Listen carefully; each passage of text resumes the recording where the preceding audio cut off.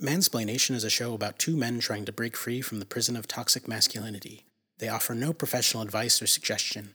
They will occasionally use adult language and will often discuss examples of violence and malicious behavior, so parental guidance is recommended. You are way more technologically advanced in this stuff than I am.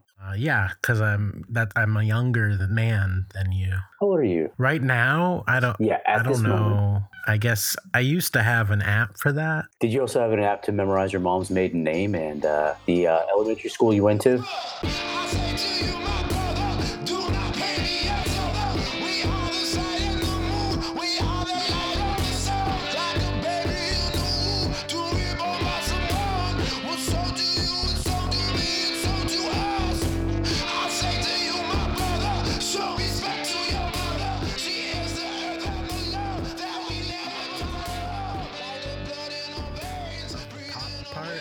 Pop culture Okay.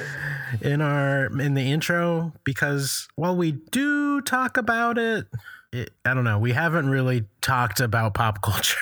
Yeah, I mean, we talked about Louis C.K., but I mean, I think the realm that we discussed Louis C.K. in is not like, hey, have you heard about the new Louis C.K. movie? Or it was Louis C.K. really dropped the ball and missed an opportunity to make things right. And I mean, I guess we are talking about things that maybe like a contemporary culture guide, because we do talk about things that have happened today as kind of like a jumping off point. So I'm just going to say a culture guide. I don't even know what that means. It could be like a culture touchstone. You know, we're always coming back and bringing in from culture. Can I introduce the show? Yeah, you should do that. Welcome to Mansplaination, a culture guide to how manliness gets expressed in gender, class, and race, and what we can do to break free from the prison of masculinity. I'm Grunt. I'm Musk. Yes, and we are the Masculine Brothers. Yep. We're workshopping I'm smashing a can of beer on my head now. I'm peeing into a bottle of Shasta, an empty bottle of Shasta. 20 ounces. Not empty for long. No.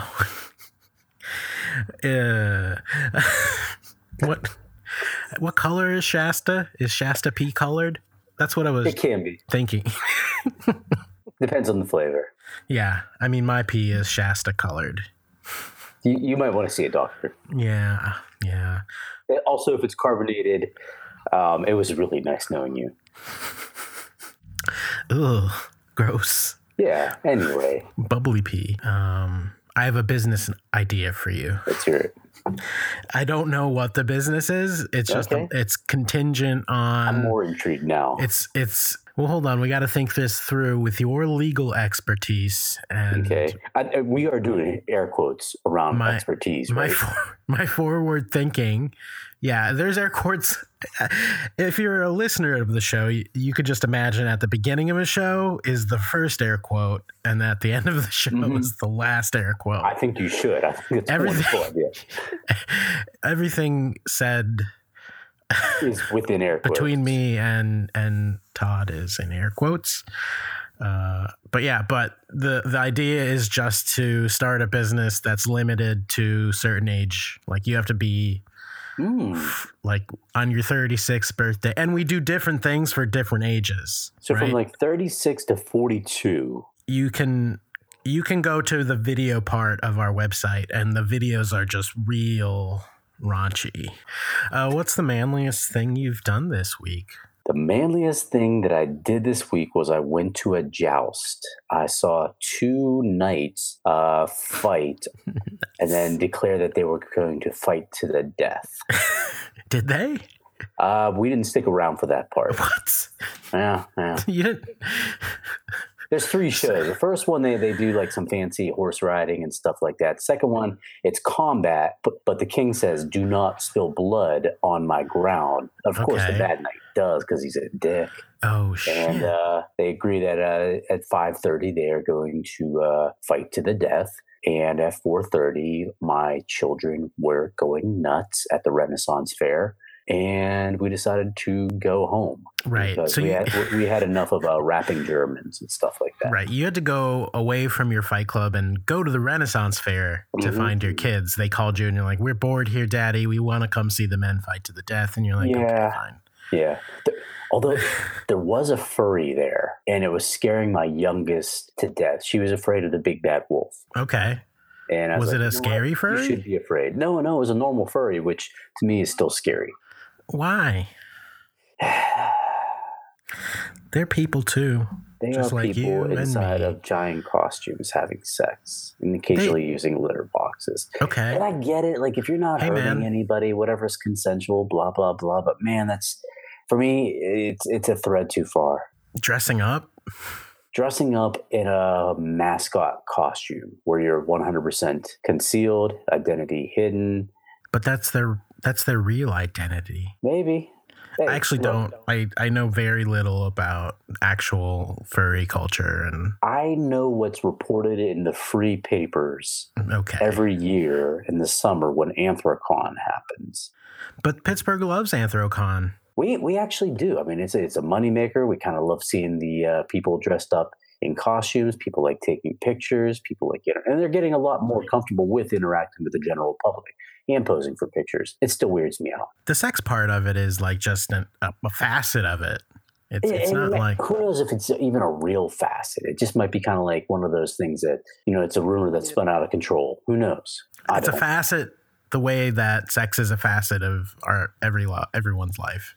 Right? Yeah. I'm sure there's going to be like a combine convention coming up, and farmers will be there going and having crazy sex. But now, are you creeped out by the people wearing mascot costumes? No, I've had to do that. Yeah. I used to work for Children Protective Services, and every year we would have like a big thing. Right. And I would dress up as Albert the Owl for that. The agency had purchased a costume. I was the only one that was willing to wear it, so I'd walk around and I'd interact with the kids, and that was fine. But yeah, I'm sorry. That level of kink kind of unnerves me a little bit. Maybe it's just, you're repressing something. Maybe Albert the Owl unlocked something no within you that scared you. No. You're not even willing to consider it? You're just going to say no? You're just going to run away from it? You're just going to run right away from it? It was part of a job. You're going to... What about you, man? What was the manliest thing you did this week? I tattooed myself. Did you? With a needle and ink. Let me see this. I don't know how I would show you my knee right now. I expect you to text me a picture by the time you're done. It's really it's something that would be on ugly tattoos. Okay. I mean, it was a first tattoo. I did it freehand. And so there are aspects of it that I wish were better. Okay. Not ugly, but it's huh? Are you happy with it overall? Oh yeah, I love it. Okay, good. Yeah, I love everything that I do to my I am body. probably one of the last people in America that has no tattoos. Nah. I feel like I'm a minority. There are plenty. No, I still think even though tattooing is way more acceptable now than it's ever been in American culture, I saw more face tattoos today than I was expected to see, and that leads me to believe that, like, as a man with no tattoos, real face tattoos. What's that? You were at a Ren fair. You were at a Ren fair. I was at a Ren fair, and then I went to Fiore's for pizza. And I'd say between those two, I've seen 5 face tattoos. One was a fresh one on a senior citizen. What? An older lady. Really? Neck tattoo, face tattoo. Actually, 3 face tattoos. A face tattoo? Really? Yeah. That's weird to me. And I'm not opposed to tattoos. Actually, one of the things I always talk about with my wife is I always want a tattoo. But I have a 6-month rule where, like, if I still think it's a great idea within 6 months, I'll get it. And I never do. Usually at like 5 months, 29 days is like, oh God, that's awful. Thank God I didn't go through with that. Huh. That just sounds like your ego defending itself. Welcome to Mansplaination, where I psychoanalyze my friends. A amateur therapy podcast where I turn the lens back onto the therapist. No. Yeah. Tim gives amateur therapy to a professional therapist and makes him question things. Makes him take a long, hard look at himself. Here's Todd taking a long, hard look at himself. Put him under the lights. Huh. Okay. Right. I feel like you want to go through the act of tattooing because you feel like it's right. It is some sort of rite of passage. Rite of passage. I like the idea of doing something like that. I think tattoos are beautiful. I think they're interesting. But right, there's nothing you've ever come across that you actually want to put on your body. So I think you don't want a tattoo. I think I question my sense of style more than anything, my artistic ideas. Right, but it's for you, so who cares? I care, especially like if after a couple months of like, oh God, that was a terrible idea. Now I have to live with this dragon that I saw on a Chinese takeout menu forever. That was a bullet dodge, by the way. That's a real one. You're like, this dragon's real cool. Oh, man, yeah. When I was in college, I used to go to this Chinese place up in Johnstown. Man, they had the best dragon on the takeout menu, and I'm real glad I didn't get that. I feel like 80% of tattoos, that's what the story is. Yeah. Who's the comedian who has in Chinese on her arm tattooed orange chicken? Oh. There's a comedian who has that, and somebody asked her, like, why'd you do it? It's like, yeah, I probably would have gotten it even if I thought it meant like peace and serenity. Is it like Ali Wong? Is it like an actual Chinese American? Yeah. I don't think it's Ali Wong, though. I don't know. But yeah. Another manly thing I did this week. I got 65 of my closest female friends to sign a letter and vouch for me that I'm a good dude. Hey, great. Just in case I need it. Just in case you need it. It's good to have it as backup. I actually went to 64 banks and said, would you sign this letter saying that I have not robbed you? This is also not a robbery. None of them signed it, and I was asked to leave 64 times. Oh, no. Oh, wow. That's unlucky. But, hey. I still might need it later. Who knows? I went to 65 Chinese restaurants and ate there. I don't know. Tim and I are talking about this because over text messages, we were talking about a trend in accused men where it's usually an ex or somebody from the distant past who accuses them of something terrible. An accusation, like an old accusation surfaces.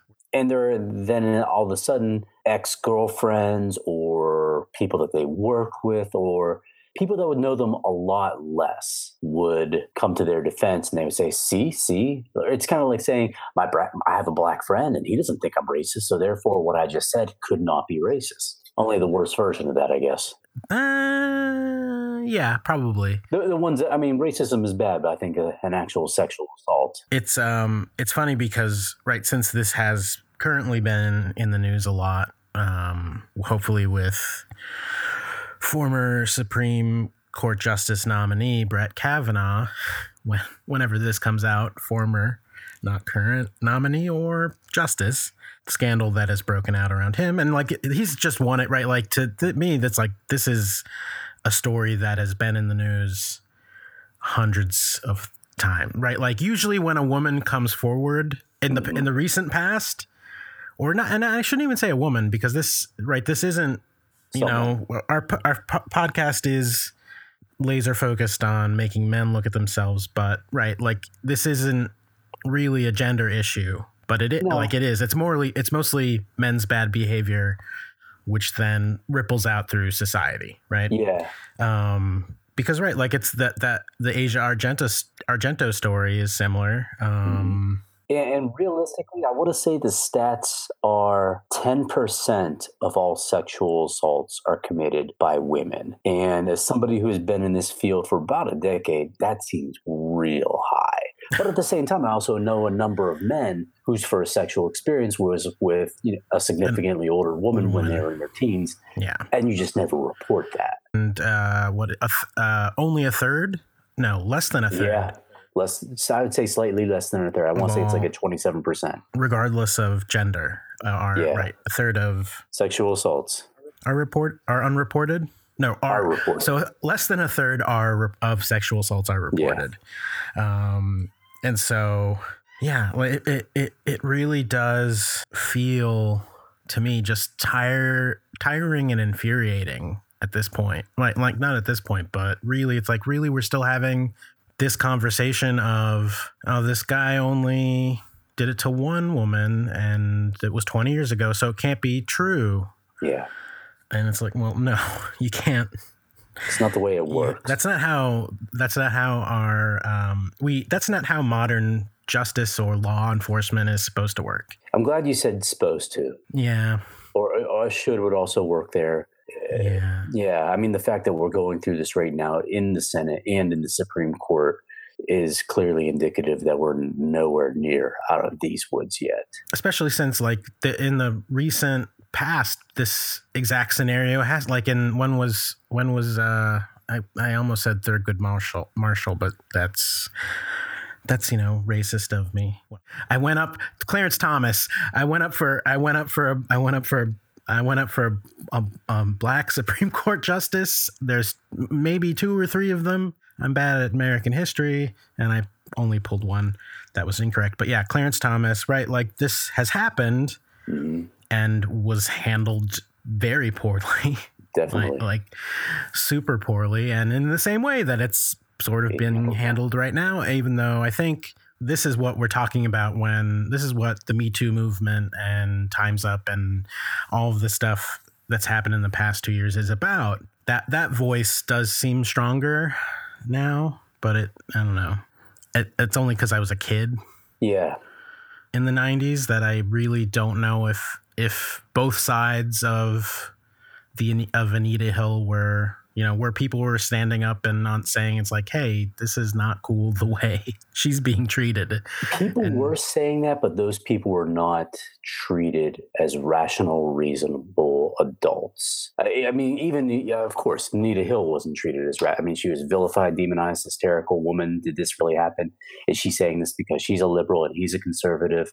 A lot of echoes as to what's going on right now. But I think if at this moment, and I could be way wrong on this, but it feels like the winds have shifted in the opposite directions. In 1992, it was very much, if you are pro Anita Hill, you are being irrational. Right now, it feels like if you're pro Brett Kavanaugh, then you are being a rational person. There's a lot of things that can and should be done, and these are things that can be done very easily. And if in 1992, when the FBI was brought in to investigate Clarence Thomas, that investigation took 3 days. At this point, the senators who would be the ones to allow this investigation to occur are saying it would just take too long. Right. We have this information, they have this information, but yet there's a lot of stuff that could be done to answer this question a little bit more definitively. Even if, okay, let's say, for the sake of an argument, she is the one that is making this up. He is being 100% truthful. There are things that would allow this question to be put to rest and give him the opportunity to sit on the bench without having this hanging over his head. And that's not being done. And it would work out for the benefit of both of them, although I feel more hurt. What you said applies to the broad topic we're talking about, is what happens when someone is accused of any crime, but specifically sexual assault, yes. Sexual abuse happens. The best thing is both presumption of innocence, but also a rigorous examination, like an actual judicious, rigorous, and judicious examination of the accusation, and the assumption that the accuser was a victim. Mm-hmm. Right. And I think I truly believe that both parties would deserve something like that. The accused and the accuser. Like, I have a good friend, and when we get together and we talk about this sort of thing, we're both, I'm ex-law enforcement, he's current law enforcement, so we'd have a tendency to talk about this sort of thing. He's always bringing up the Duke lacrosse team or Connor Oberst, who are people that have been accused of a sexual assault. Connor Oberst from Bright Eyes. From Bright Eyes? Oh, yes. Okay. Yeah, he was accused probably about 4 years ago of flat out raping a woman. Okay. Okay. And at that point, it was he believed the victim.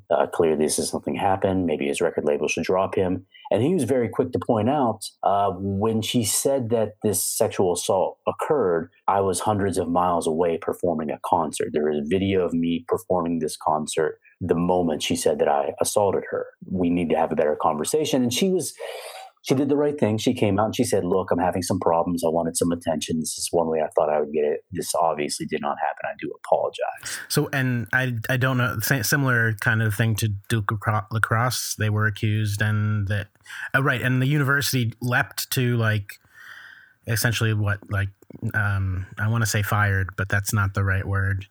They kicked all the kids off the lacrosse team. The university was looking to expel them. But the bigger issue there was they were demonized in the media. Even after it came out that they did not commit these assaults, Nancy Grace devoted a whole segment, and she was devoting several segments of her show weekly to the Duke lacrosse team. But even after it came out that the woman said that she falsified the accusation, she was still saying clearly this is something that. And I mean, right. Part of the problem, I think, is that the whole, I think, basis of our modern like legal justice philosophy of presumption of innocence, but also and that accusation needs to be, you know, treated like a true accusation, are treated like they are somehow a cognitive dissonance or paradox. Right. It's like you can't like if right. It's this the age old thing of why jury trials in America don't work, because presumption of innocence isn't real. It's not something that jurors are properly taught or, you know, most people understand. It's like, oh, if the person's been accused and is here on trial, they must be guilty. Right. Right. Like that I think that notion of presumed guilt. So, right, like, oh, you're not. Yeah. If you're sitting in this chair, then you did something wrong to get there. And I think that goes a lot of different ways. I mean, obviously, if you're a minority, you're probably assumed to be a lot more guilty than you are if you're a bright-eyed college student. Right. With your whole future ahead of you. Yeah. And I think the other problem is like, well, then how are we supposed to trust accusations of people who are saying, oh, I was a victim of a crime this person committed against me. Right. And it's like, well, you trust them that in the, you know, this is why this isn't something animals naturally do. This whole situation, this whole system isn't something that happens outside of us, you know, complex society with roads and people who wear pants.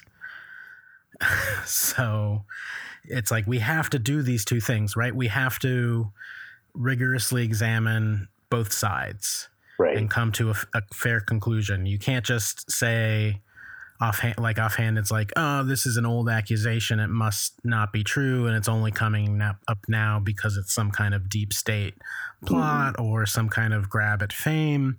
It's like, yes, those things do happen, which is why we stand with, well, innocent until proven guilty. Yeah. In my perfect world, I think if there's something I want desperately to come out of this movement, it's two things. Number one, for law enforcement on every end, whether it's the arresting officer, the detective collecting the information, conducting the interviews, the lawyers, the judge ultimately deciding the fate of the accused, to take this a lot more seriously than they have in the past. I mean, I'm sorry if I'm getting any of this wrong, I apologize.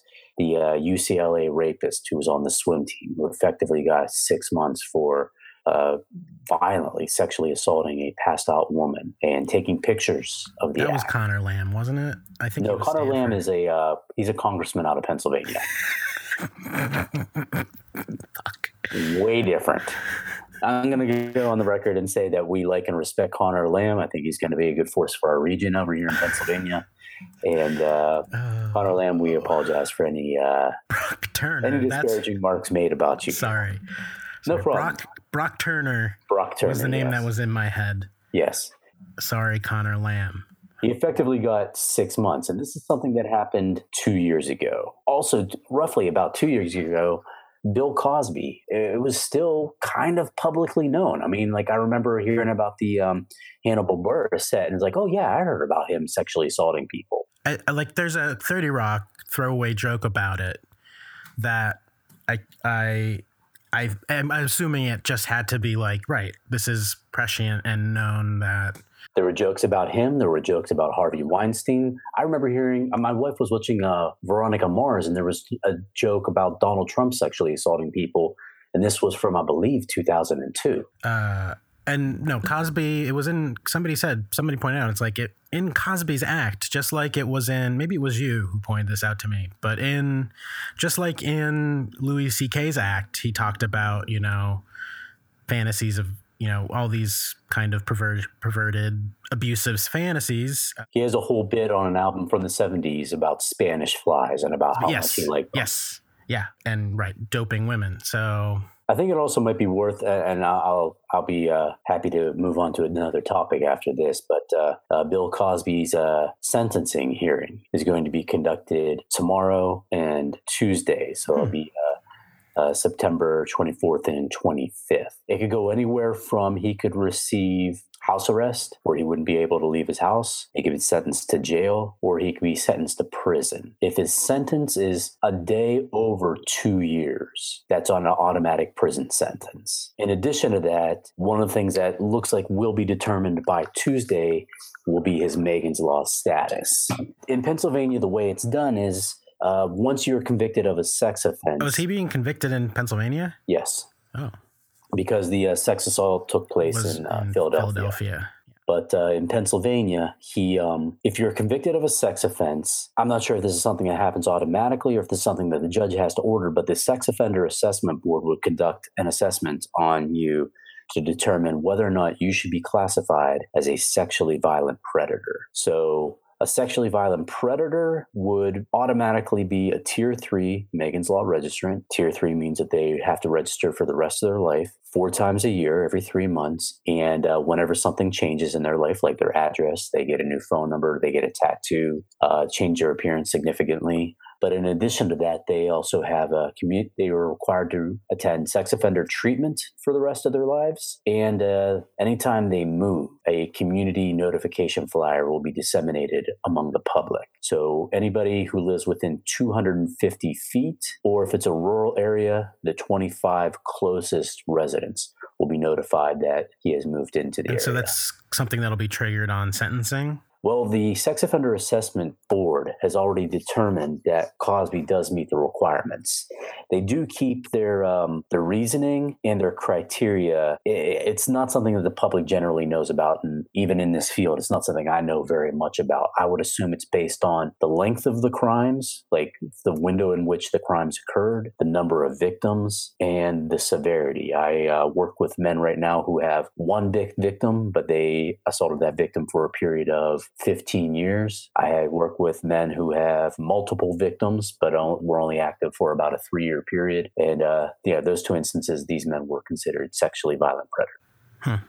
So that's one thing that could come out on Tuesday, which is something I think would be insanely significant if on top of Cosby getting any kind of jail or prison time, if he's to be determined to be a sexually violent predator, that's a huge step forward. One of the things that's going on in the background of all this is Bill Cosby's legal team is challenging the statutes in which this is based on. So they're attacking the basic structure that would establish one to be a sexually violent predator in anticipation that he will be meeting those requirements. Exactly. Looking at the reaction when a lot of the accusations started coming, a lot of his accusers started coming forward a couple years ago, as it relates to what you brought to the table as a topic, and what we are trying to get at is how you react as a friend when a friend is right. You have a friend who is now. I have a friend who's been accused recently. Yeah. And so how do you as a friend react? And I'm looking like Cosby. I don't remember a lot of people coming to Cosby's defense. I remember him. I vaguely do, but not in the same way that people and Hollywood defended someone like Roman Polanski. I don't remember. I think because we were caught up in the Me Too movement, there wasn't the celebrity rush to defense. I think a lot of people were kind of like, I'm not going to put my name and career in support of this guy. Although some of the cast members of The Cosby Show were willing to do so based on their work relationship with him for a number of years. It was more the general public, like somebody who in an interview doesn't have much to lose. Yeah. Well, right. All I remember is that Whoopi Goldberg had defended him, but then recanted at some point recanted and said, right, based on everything that's come out right now, you look really guilty. What the ultimate turning point for many of them was, and I remember one of the actresses from The Cosby Show, I don't want to say her name because honestly, I'm not 100% sure if that is her, but one of the depositions was unsealed where Bill Cosby did admit to drugging the victim that he's ultimately going to be sentenced on tomorrow. So at that point, he had denied it up until audio effect, or not audio, but a transcript from the court was released with him admitting it. And then at that point, where can you stand other than, well, even then, there was a mistrial once that was released too. So I think if anything, that just goes to show where we are. We're still progressing. But I recently had a friend, not a great friend, but somebody I did hang out with. We ran races several times together. I remember I ran the half marathon here. I saw him on the sideline. He cheered me on. He recently qualified for Boston. I cheered him on. I thought this was a hypothetical. No, this is a real person. Okay. Well, how have you reacted? Well, and it could be bad. Like, right. How have you, let's tell the story. I'm related to somebody who works with him. Mm-hmm. And he came and he told me Person X has been accused of stalking, sexually harassing several coworkers, sending them pictures of his penis, asking them sexual questions, trying to arrange times when they would meet up, even though he's married, they're married. The girls were not welcoming it, were not interested in any type of affair, and he would not relent. This just to cut you off for a second, this is an entirely separate issue, but when did it become this idea of as a mating display to send pictures of your penis to a person? That's a wonderful idea. Other species, like you build a nest or, put together a pebble collection, get a really nice dance going. When did, for guys and the internet, simply because I just need to show you my dick? Yeah. Anyway, that could have been the only thing this guy, like if a friend of mine, if somebody was just like, oh yeah, we were texting and he just sending me pictures of his dick. I'm like, no, I gotta go talk to him about that. Yeah. So when my relative came to me and said Person X is doing this, it was followed up with the question, what should I do? Mm-hmm. Mm-hmm.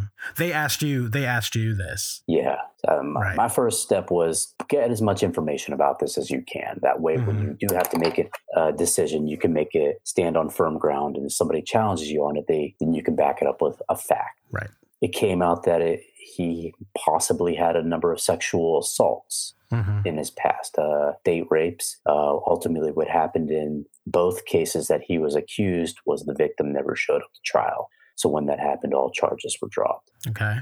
That alone would be enough for me to think twice about anyone. But when you couple that with, I want to say 3 women that he worked with, bringing pictures in, bringing text messages in, this is more of a pattern. I will listen to what someone says and take that into account. More than that, I will look at what a person does and I take into account. But even more than that, I look for patterns in a person's behavior. And if a person displays a particular type of pattern, I think that tells me more about them than what they say or what they do on one instance. And this is a pattern, so I told my relative, cut ties, because that is what I plan to do. And I severed every tie that I could think of with this person. I don't know if they know that I've done that. I don't know what the reaction is, and I do not intend to find out. To pull this still back as this hypothetical large question, this specific case I think is interesting because, one, you're not super close to this person. Like, you know them.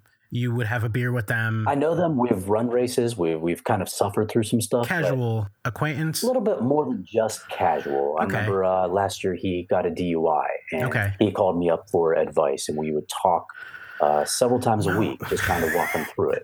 That's more about you than relationships in general. But right. That he'd never come over to my house for dinner, anything like that. We had never agreed, hey, let's go see this movie together or something like that. It was more like, hey, are you running this race? Cool, I'll see you there. For Musk, this is a casual relationship, I would say. For most people, it's more than right. Like it's somebody who would call you for advice and ask you questions. Yeah. He'd call me for advice. I'd call him if that ever presented. We were friends on all the social media devices. And I'd say we were maybe a little bit more than casual. So I'm interested that you didn't talk to him about it, and why. Because that's like my kind of first instinct is of a close friend, right? You're more of an extrovert. I'm more of an introvert. I have my definition of like having that close friend advice. Like I won't say I don't have many, but if a close friend of mine was accused of something, I would talk to them, right? Yes. If it was somebody I cared about, I would talk to them.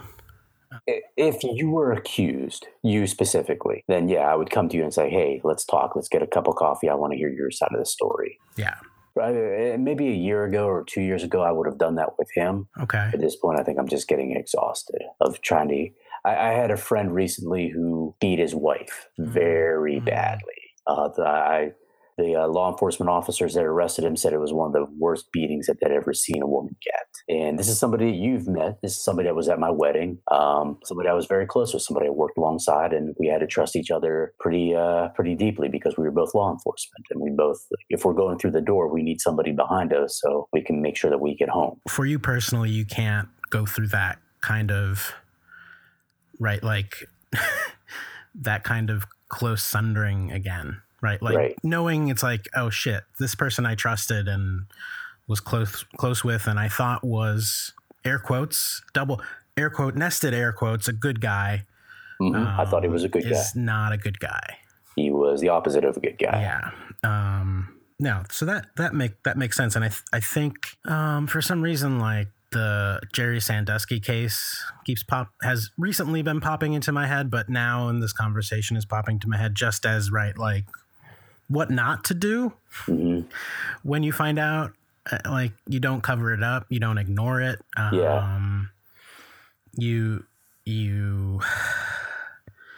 If evidence is brought to you that a friend, then you have to deal with it. Right. You have to make a decision. And part of that is not just going and dealing with the friend, but also saying, okay, well, this also includes the victim, and what does the victim want done and want me to help them with? Yeah. And keep in mind that what the victim wants can shift dramatically.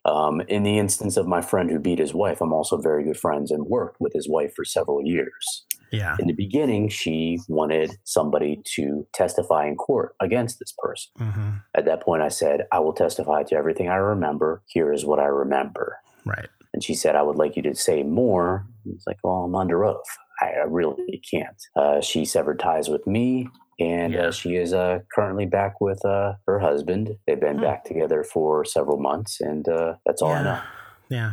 So what she wanted, something that shifted dramatically, and quite honestly, being that, I mean, I've seen the pictures of her, and I've talked to enough people in Person X that have seen the text messages, the dick pics, the whatever, where I'm comfortable saying, I don't think this person can tell me anything that would excuse or exonerate their behavior. Therefore, I'm done. Nor is it right as the level of a relationship, my place to try to get them to do the right thing. No. Which I think, right, like as a friend, to me, it's the best thing you can do as a friend and support always in any situation is to get your friend to do the right thing. What all does that entail, though? So, because realistically, I could go to both of these men and say, hey, you shouldn't be sending pictures of your penis to people. Let's give you help. In the place where it's like, well, a crime has been committed, sexual abuse has been committed, and to go to pick at this Kavanaugh case again, all these people, all these women that he's been friends with since high school who came forward and said, no, he's a good guy. I think is what you don't do as a friend. That's not real support, right? I think what they should have done was to go to Kavanaugh and say, hey, you need to own this. But at that point, him owning it is just saying, I'm being falsely accused. Right. And if that case, then it's a little bit more than he said, she said. Law enforcement, yeah. Because if it was he said, she said, he would be saying, you can't prove a negative, being open and honest about your time at that age. And to go full circle, there are things that could be done where if he didn't do it, I think it would sway a lot of people. Number one, the FBI investigation could be conducted. It could be conducted by the time that Cosby ruling is handed down. Number two, there's a person at the party who was in the room with him by the name of Mark Judge. Right, who wrote a book about, well, he didn't write a book about Bart O'Kavanaugh, but a character called Bart O'Kavanaugh appeared in his book as a hard partying, hard drinking, drunk, yeah. And Mark Judge also has been on the record as saying while he doesn't remember that night and that incident, in separate interviews and in these books that he's written, he said he doesn't remember much of his life, period, at that time, because it was a pretty long blackout. And honestly, again, why I go back to this whole thing of presumption of innocence, acceptance of the accusation, like coming forward, right, supporting your friend by coming out and releasing a statement saying, no, the Brett Kavanaugh we know would never do this, is not an acceptance of the accusation. Right. It's a denial of that the accusation could be possible. And again, right, this is a 20-year-old incident. 30. Of course it's possible, and it's also possible that he doesn't remember and hasn't thought about it because he wasn't right. Now, to go back, it's possible. Likely, I don't believe so. I don't know. Do you? Because I think about this a lot.